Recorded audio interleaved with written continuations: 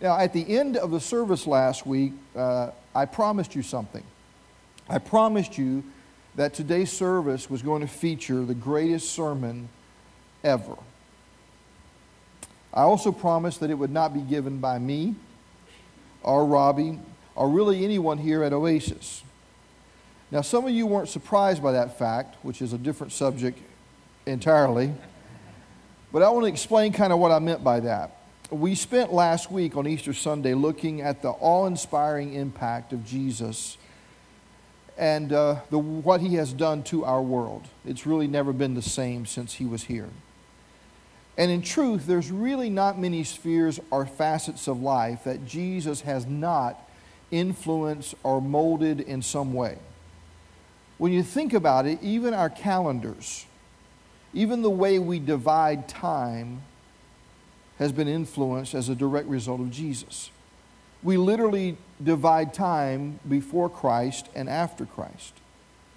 But even beyond that, Jesus has shaped the way we see things in history, the way we look at compassion ministries, the way we think about education, and even the arts.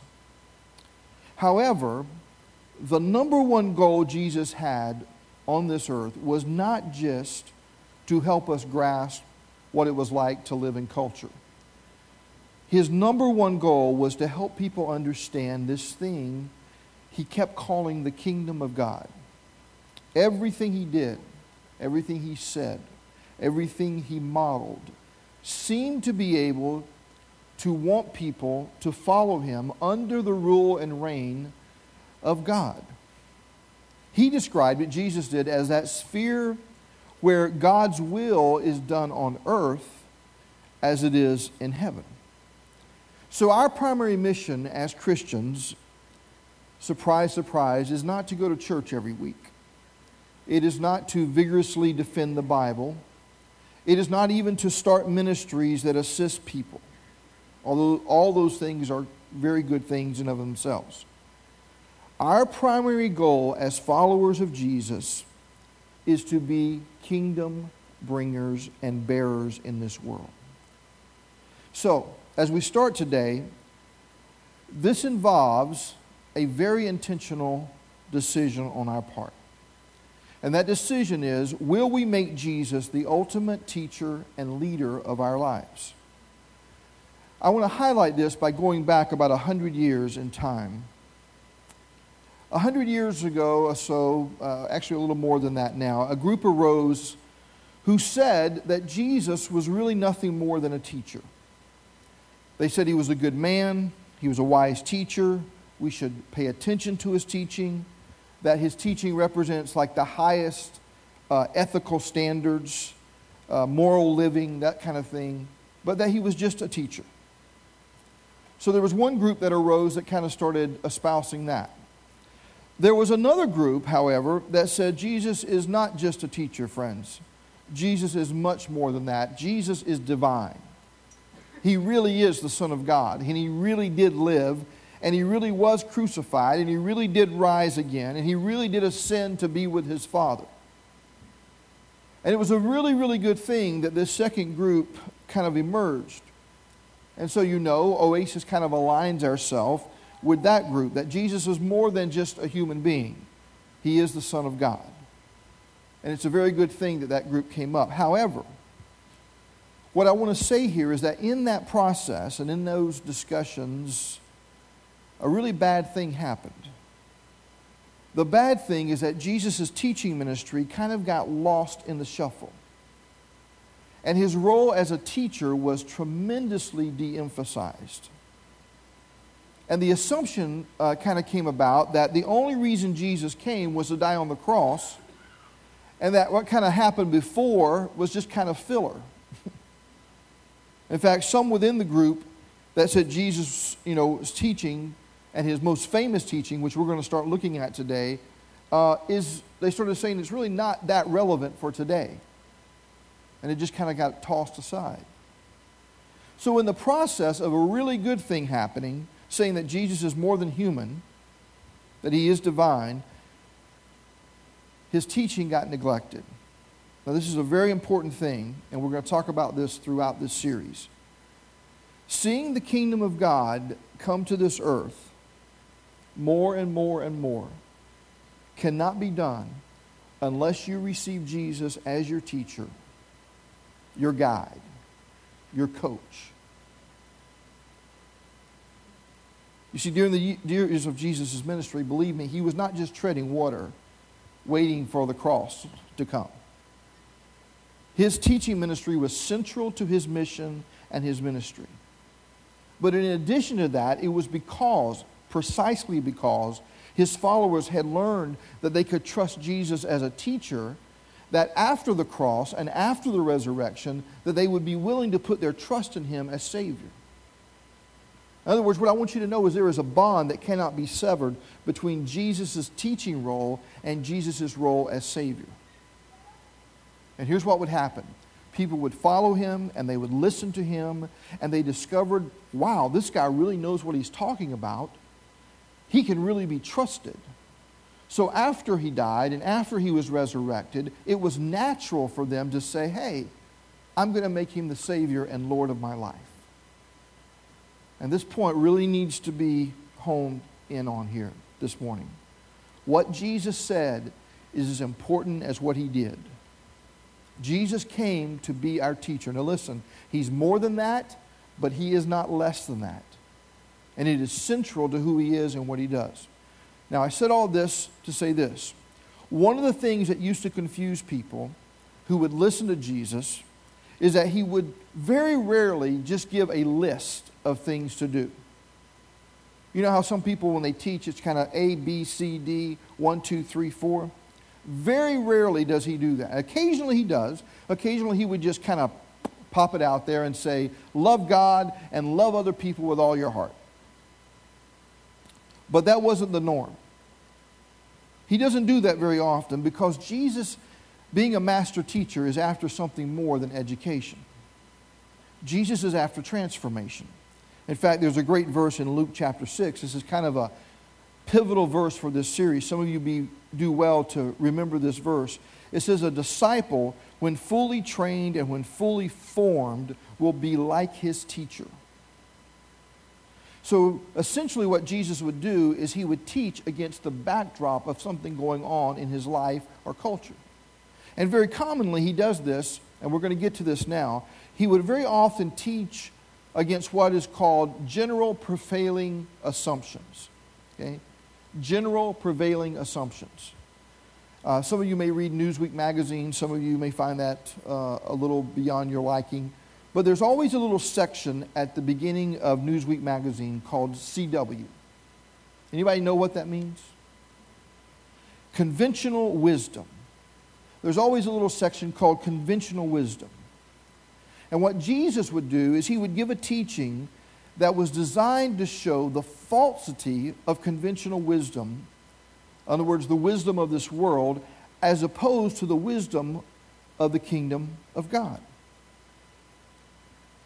People often would think about it this way. When we think about the kingdom of God, we think about heaven.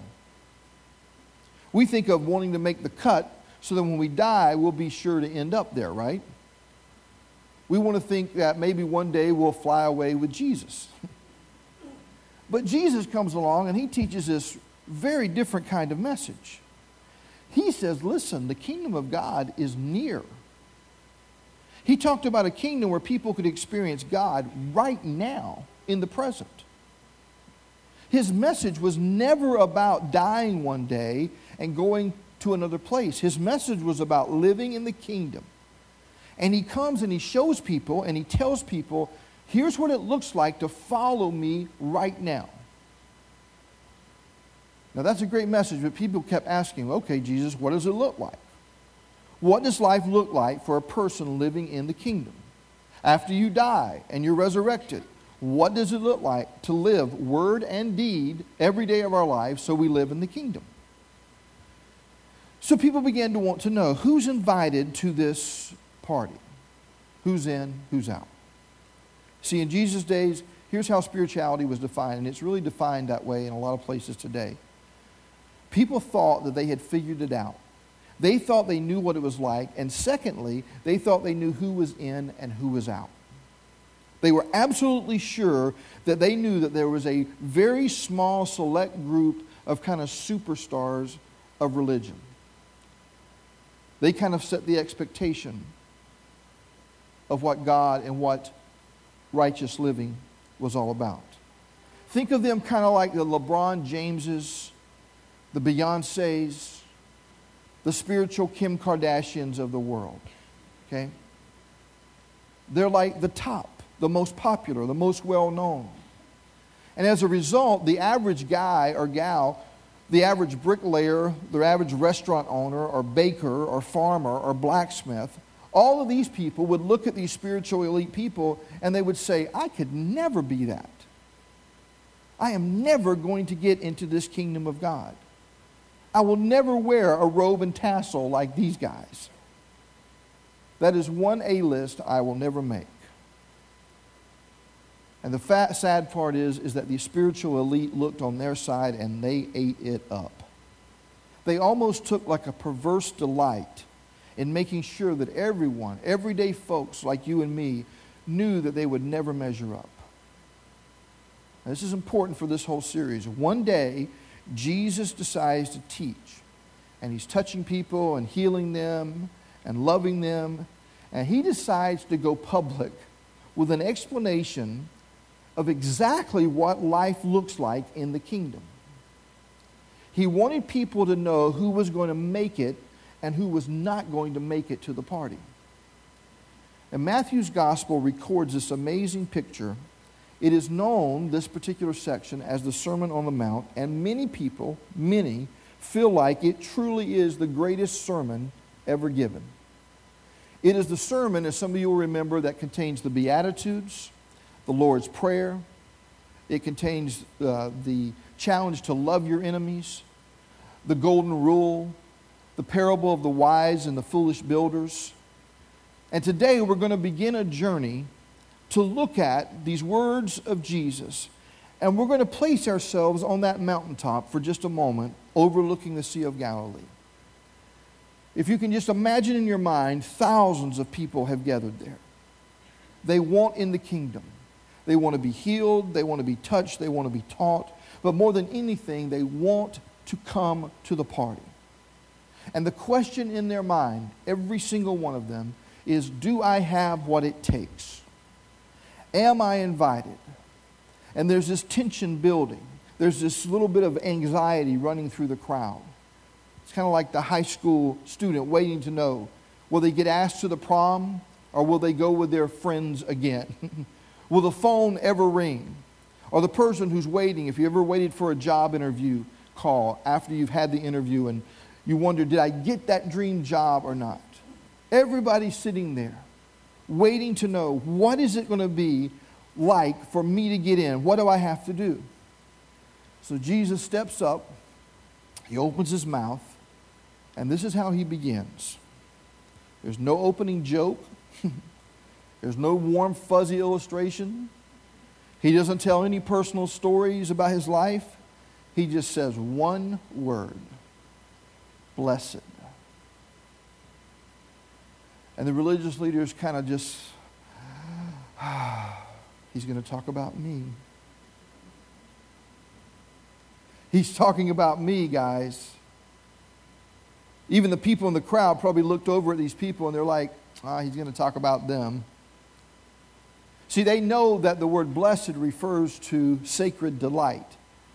And it's sacred because it comes from God, and it's a delight because it's unexpected. It's like when you bring banana pudding to the church picnic. By the way, that is expected. A good translation of the word that is used here, the word blessed or blessed, is the word happy. Now, we have such a hard time with this word in the English language because we kind of think of the word happy and we think of like a little round dwarf guy, right? Yeah. Just somebody who hangs out with Snow White. We think of just happy, don't worry, be happy. We think of, the video we saw. Just kind of be happy. It's kind of a shallow thing at times we think about. But that is not what Jesus is talking about at all. He's talking about something down real deep in your soul. A happiness that comes despite your circumstances. So they know when Jesus starts using this word happy and this word blessed, he's talking about divine favor. And inside, everyone thinks they know who that word is describing, but that word is not describing who they think it's describing. Jesus looks out over this multitude. He sees all these people that he's healed and he's talked to and he's loved on. And in my mind, I see him kind of looking at people and just saying, let me draw out some kind of object lessons here. I kind of see Jesus saying, hey, you over here. Yeah, you. The one with the funny hat on. Blessed are the poor in spirit, for theirs is the kingdom of heaven. Believe me, friends, jaws would have dropped. They thought the ones who got into heaven were rich in spirit. They thought the ones that were invited to the party were those who'd met all the spiritual criteria, jumped through all the spiritual hoops. And Jesus says, no. Blessed are the poor in spirit. Those of you who don't have anything in your pocket but limp balls. Those of you who morally, ethically, spiritually speaking, don't add up to much. People who've colored outside the lines their whole life, the rule breakers, the spiritually broke, the destitute, the bankrupt, the overdrawn. He said, listen, those people, if you're in that group, you're in. You're invited. And all these religious leaders are sitting back there going, what? Are you kidding me? They had never one time in their life thought that they were spiritually poor. Humbling experiences are probably some of the toughest experiences in life. I may have told you this a long time ago, but I was on a staff at a church one time over on the West Coast. And every year they had this huge Easter production. I mean huge. It was like elaborate and drama and music and live animals inside the auditorium. I mean, it was just incredible. And because I couldn't act or sing, I was assigned to serve in the sound booth kind of tech area, which I didn't know that was a mistake too. And the people on the stage who were on the stage doing what they did, they had access to this thing we call an intercom system. So what happens is they could talk to people by headphone to people backstage, like in our sound booth area and the video room. And they did that so that everything would kind of run smoothly and they'd give cues and et cetera, et cetera. So one particular night of this production, because it went on for several nights, the senior pastor decided that he needed to tell something to the sound guy in the booth. So he picked up on the headset, didn't have a clue what he was doing, and he couldn't figure out how to get the intercom on so he could talk to people. There's a button on the side of the intercom, on that particular one, that blinks red light. It has a red light that blinks to let people know, kind of get their attention that you need to pick up the intercom. So the pastor is pushing the button over and over. Everybody's red light is flashing, but no one can hear what he's saying. And the reason is because he forgot to push the button that would allow him to talk. So he's pushing the button, and the worship leader, like the main guy over this whole thing, leans over and says, somebody's trying to turn this thing on, only the stupid idiot can't figure out how to do it. And then he said, turn it on, stupid, turn it on. And just before he said that, the pastor figured out how to turn it on. And in one of those moments that's just so classic, this guy was so sharp, the pastor responds back. All he says is, this is stupid, and I'd like to talk to unemployed right now. A very humbling experience. He is not there at that church any longer, in case you're wondering. See, it's hard to admit that we're spiritually at zero. Jesus looked around that crowd and he knew what people were thinking. He knew there were people who lived with shame and embarrassment and guilt. And Jesus says, listen, all you guys who don't know the Torah, all you people who don't know the difference between Genesis and Isaiah, he said, you're people who are mortified if someone would call you to pray in public. He said, the doors of the kingdom are open. Blessed are the poor in spirit, for theirs is the kingdom of heaven. Blessed are those who mourn, for they will be comforted. It seems like a natural human response to question God in times of suffering and loss. From Job, who asked, "Why didn't I die at birth?" to the psalmist, who said, "Why, O Lord, do you hide from me in times of trouble?" To Jesus himself, who said, my God, why have you forsaken me?" When we are consumed by mourning, when we're confronted by the reality that suffering seems to be baked into the very fabric of human existence, our world grows cold and dark, and for a time it can seem as though God is gone, and we are left with nothing but a question, the question, why? To this question of human suffering, Jesus provides an answer, but perhaps not the answer we're looking for. You see, the cross and Christ crucified does not give us relief. It does not remove pain. It does not help us escape loss, and it does not extract from us our mourning. Instead, what the cross provides is a God who chooses to join us in our darkest moments and partake in our pain. As one author put it, our tendency in the midst of suffering is to turn on God, to get angry and bitter and shake our fist at the sky and say, "God, you don't know what this feels like. You don't understand. You have no idea what I'm going through. You don't have a clue how much this hurts." The cross is God's way of taking away all of our accusations, excuses, and arguments. The cross is God taking on flesh and blood and saying, "Me too." Blessed are those who mourn, for they will be comforted. Blessed are the meek, for they will inherit the earth. Shrugging passively and quietly retreating is often what we think of when we picture somebody being meek. And yet these are the people that are supposed to inherit the earth. Oftentimes we read or we hear the word meek, but we understand it as meaning weak or lazy. However, instead of confusing meekness with weakness or laziness, Christ teaches us to see meekness as courage. Courage like that of Christ, who in the garden committed his life to the will of God rather than to his own will. While the disciples chose to sleep, Christ chose to seek the will of God. It is not weakness to surrender, but rather it is strength.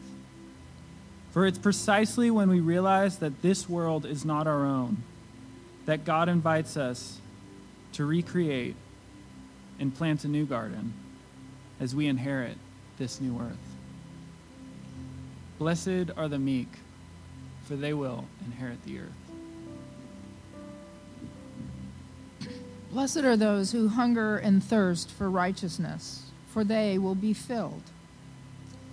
All my life, I've thought this verse about hungering and thirsting after righteousness meant desiring personal holiness, yearning to live a life in obedience to God. And that would be a good desire to have. But as I read this verse really carefully and thought about the context, I began to see a broader meaning. Jesus can't be talking about only personal holiness. The word translated righteousness means doing the right things, conforming to what is right or just, and meeting the expectations of God. But Jesus' listeners, when he preached this sermon up on that mountain, and Matthew's readers would have realized that no one could possibly achieve righteousness on their own. they would have understood. As the prophet Isaiah said, we've all become like one who is unclean, and all of our righteous deeds are like a filthy cloth. And we need to realize that too. Our only hope of righteousness is the kind that comes from God through faith in Christ. It would be arrogant to interpret this beatitude as a promise of perfect righteousness to anyone who works hard enough. So it must not be our own personal righteousness that we're yearning for, but God's righteousness. And what would God's righteousness look like? In this whole passage, this whole sermon, Jesus is talking about the already but not yet kingdom of God. These Beatitudes are not just practical guidelines for successful living, but a declaration of blessing to those living faithfully in community, acting like the coming kingdom is already here. In our time, just as it was in Jesus' time, some people go to sleep hungry, while others have more than enough. And that is neither right nor just. Those who hunger and thirst after righteousness are not just longing for individual personal piety, but they're longing for God to set things right, and they're committed to doing the right thing in the meantime. The promise they will be filled is a sure thing. God will indeed set things right. How blessed are those who hunger and thirst to see right prevail. They shall be satisfied. Blessed are the merciful, for they shall receive mercy. When we think of mercy, we often offset it against the concept of justice. Justice is getting what we deserve according to some law or some code. Mercy is getting a reprieve. If I'm driving down the highway at 80 miles per hour in a 40-mile zone, and I see a flashing light behind me, I want mercy. But the question is, are we willing to extend this mercy to others? In today's world, there seems to be an emphasis on making sure everybody gets what they deserve, getting even. Almost every day we hear some report about road rage. Somebody so upset because you cut me off. I want justice. Or we even hear reports of parents getting into fights at Little League games because some injustice has occurred. And then there's war. War where nation goes against nation to enforce some idea of justice. And we become so hardened to this that we have developed a term, collateral damage, to describe what happens to innocent victims. This is a picture of collateral damage. And we could ask the question, who was right? Who is just? Or we can just say, what can I do to make it better? It doesn't matter who was right. Blessed are the merciful, for they shall receive mercy. Blessed are the pure in heart, for they will see God. When I think of the pure in heart, I think of brave heroes or people who strive to live righteously or follow all the rules or give their confession every time they do something bad or just try to live the right way. Although I'm not sure that this passage excludes that concept, I'm interested in whether it might mean something more than that. The pure in heart. It does connote living rightly, but what does Jesus say about that? Jesus chastised the Pharisees for all their righteousness and their holiness and all their rules and regulations. And so they asked him, what are the commandments? What is the law? What should we do? And he said, love God and love each other. He condensed it to those two rules, those two things, those two guidelines. He filtered all out, the other stuff out, and left those two things that we have to do. Love God and love one another. I chose this photo because I feel like living rightly and loving God means refocusing our attentions and intentions back on God and who God is to us. We call that, in our theology of worship, we call that theocentricity, where we center God back in our lives. We practice that. It's what we do. We refocus. This photo is a cathedral called the Sagrada Familia. And these great cathedrals, it's one of thousands. It's innumerable, the number of cathedrals. And they're created to refocus our physical eyes and force us to look up when we walk in. They're created to make our eyes go straight up to the top. The purity of our hearts is best served when we are completely focused and constantly changing and adjusting our focus on who God is. In that sense, not only will we see God at the end of our lives, but we will see God in each other, and we will see God in the world around us. And when we walk out of this room, after we refocus our attention on who God is and put God at the center of our lives, we will see God in the world. Blessed are the pure in heart, for they will see God. Blessed are the peacemakers, for they will be called children of God. What is peacemaking? To me, Jesus teaches and exemplifies what it means to be a peacemaker consistently throughout the Gospels. Here are a few examples that often help me. Number one, turn the other cheek. In Jesus' day, slapping someone's cheek was a sign of making them inferior to you. It signified one's superiority to the other. The act of turning the other cheek is a confrontation of a violent display of aggression, which is often met with more violent behavior. Jesus calls us to confront violence with nonviolence. Number two, give up your coat. A lender would often take your coat as a sort of collateral until the debt was repaid, but Levitical law required the creditor to return it to the borrower at sundown so they would still be warm at night. In a roundabout way, lenders began to sue borrowers for their shirts and undergarments instead, so they wouldn't have to return the coat every night. So in this moment, Jesus' commands would leave the borrower naked and exposed in the courtroom, while also exposing the greed of the lender. Jesus calls us to confront greed with selflessness. Number three, go the second mile. Roman soldiers were able to lawfully compel Jews to carry their packs for 1 mile. Jesus encouraged going a second. Jesus calls us to confront humiliation with graciousness. Number four, give to the one who begs.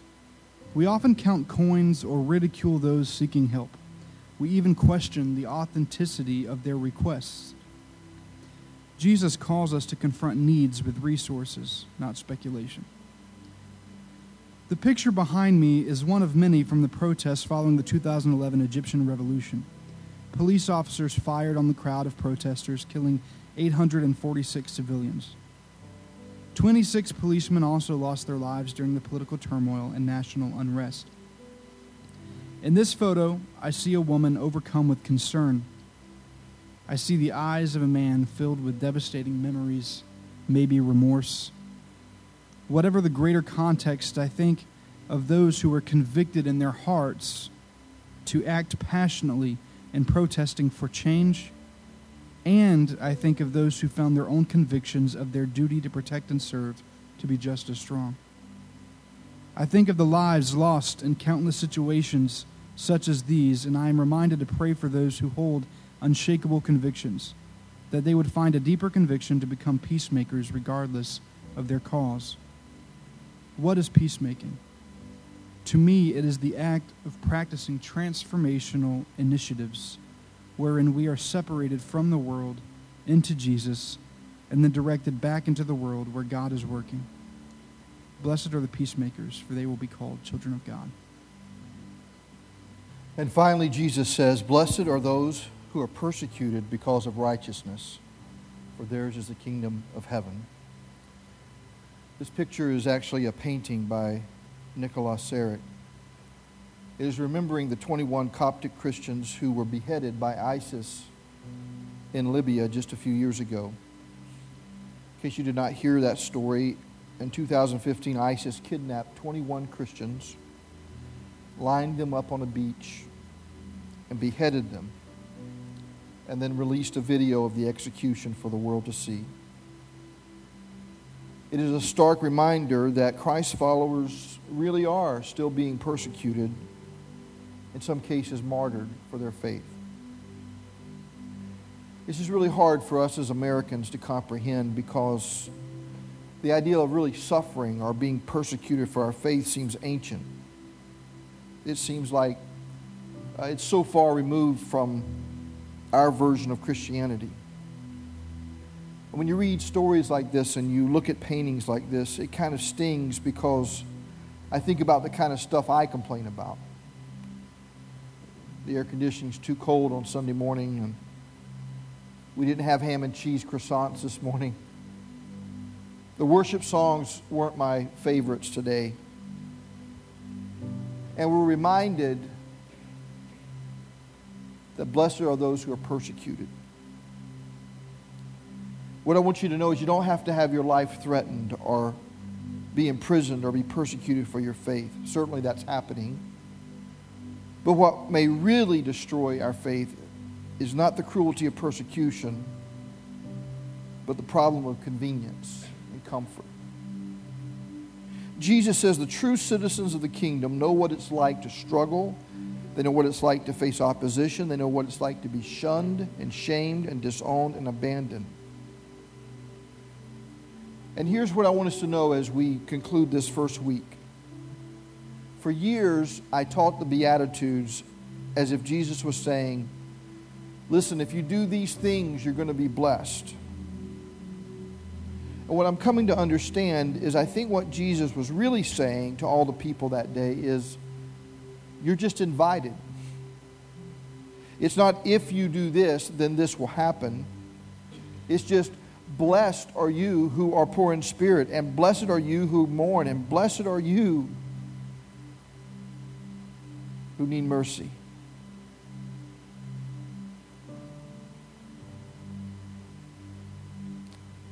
It's the poor in spirit. It's the mourners. It's the hungry and thirsty for righteousness. It's the ones who need mercy, and it's the pure in heart that are invited into the kingdom. And the question this morning is not, do you have what it takes? The question is, will you take what has been given to you? Dallas Willard writes in The Divine Conspiracy, a book very much about this sermon.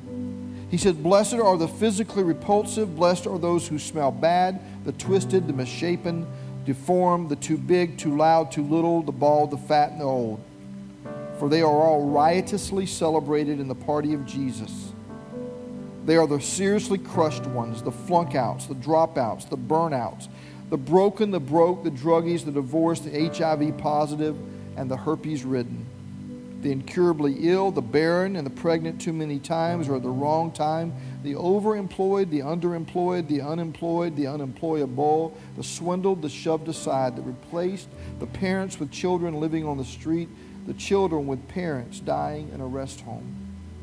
They are the lonely, the incompetent, the emotionally starved or emotionally dead. It really is true that earth has no sorrow that heaven cannot heal. And that is precisely the message of the Beatitudes. And Jesus says, please don't wait until you're dead to think that you're going to experience this. The Sermon on the Mount, as we come to the table of Jesus this morning, was written for people who are going through their life upside down. And Jesus just says, I want you to know what life looks like when you live right side up. And that's what we're going to do over the next few weeks. We're going to talk about stuff like relationships and retaliation and anger and what do you do with your stuff, all that stuff that comes into your life. Jesus is going to talk about prayer and about whether you should give up or should hang on. We're going to get serious about making Jesus the teacher as well as the Savior of our life.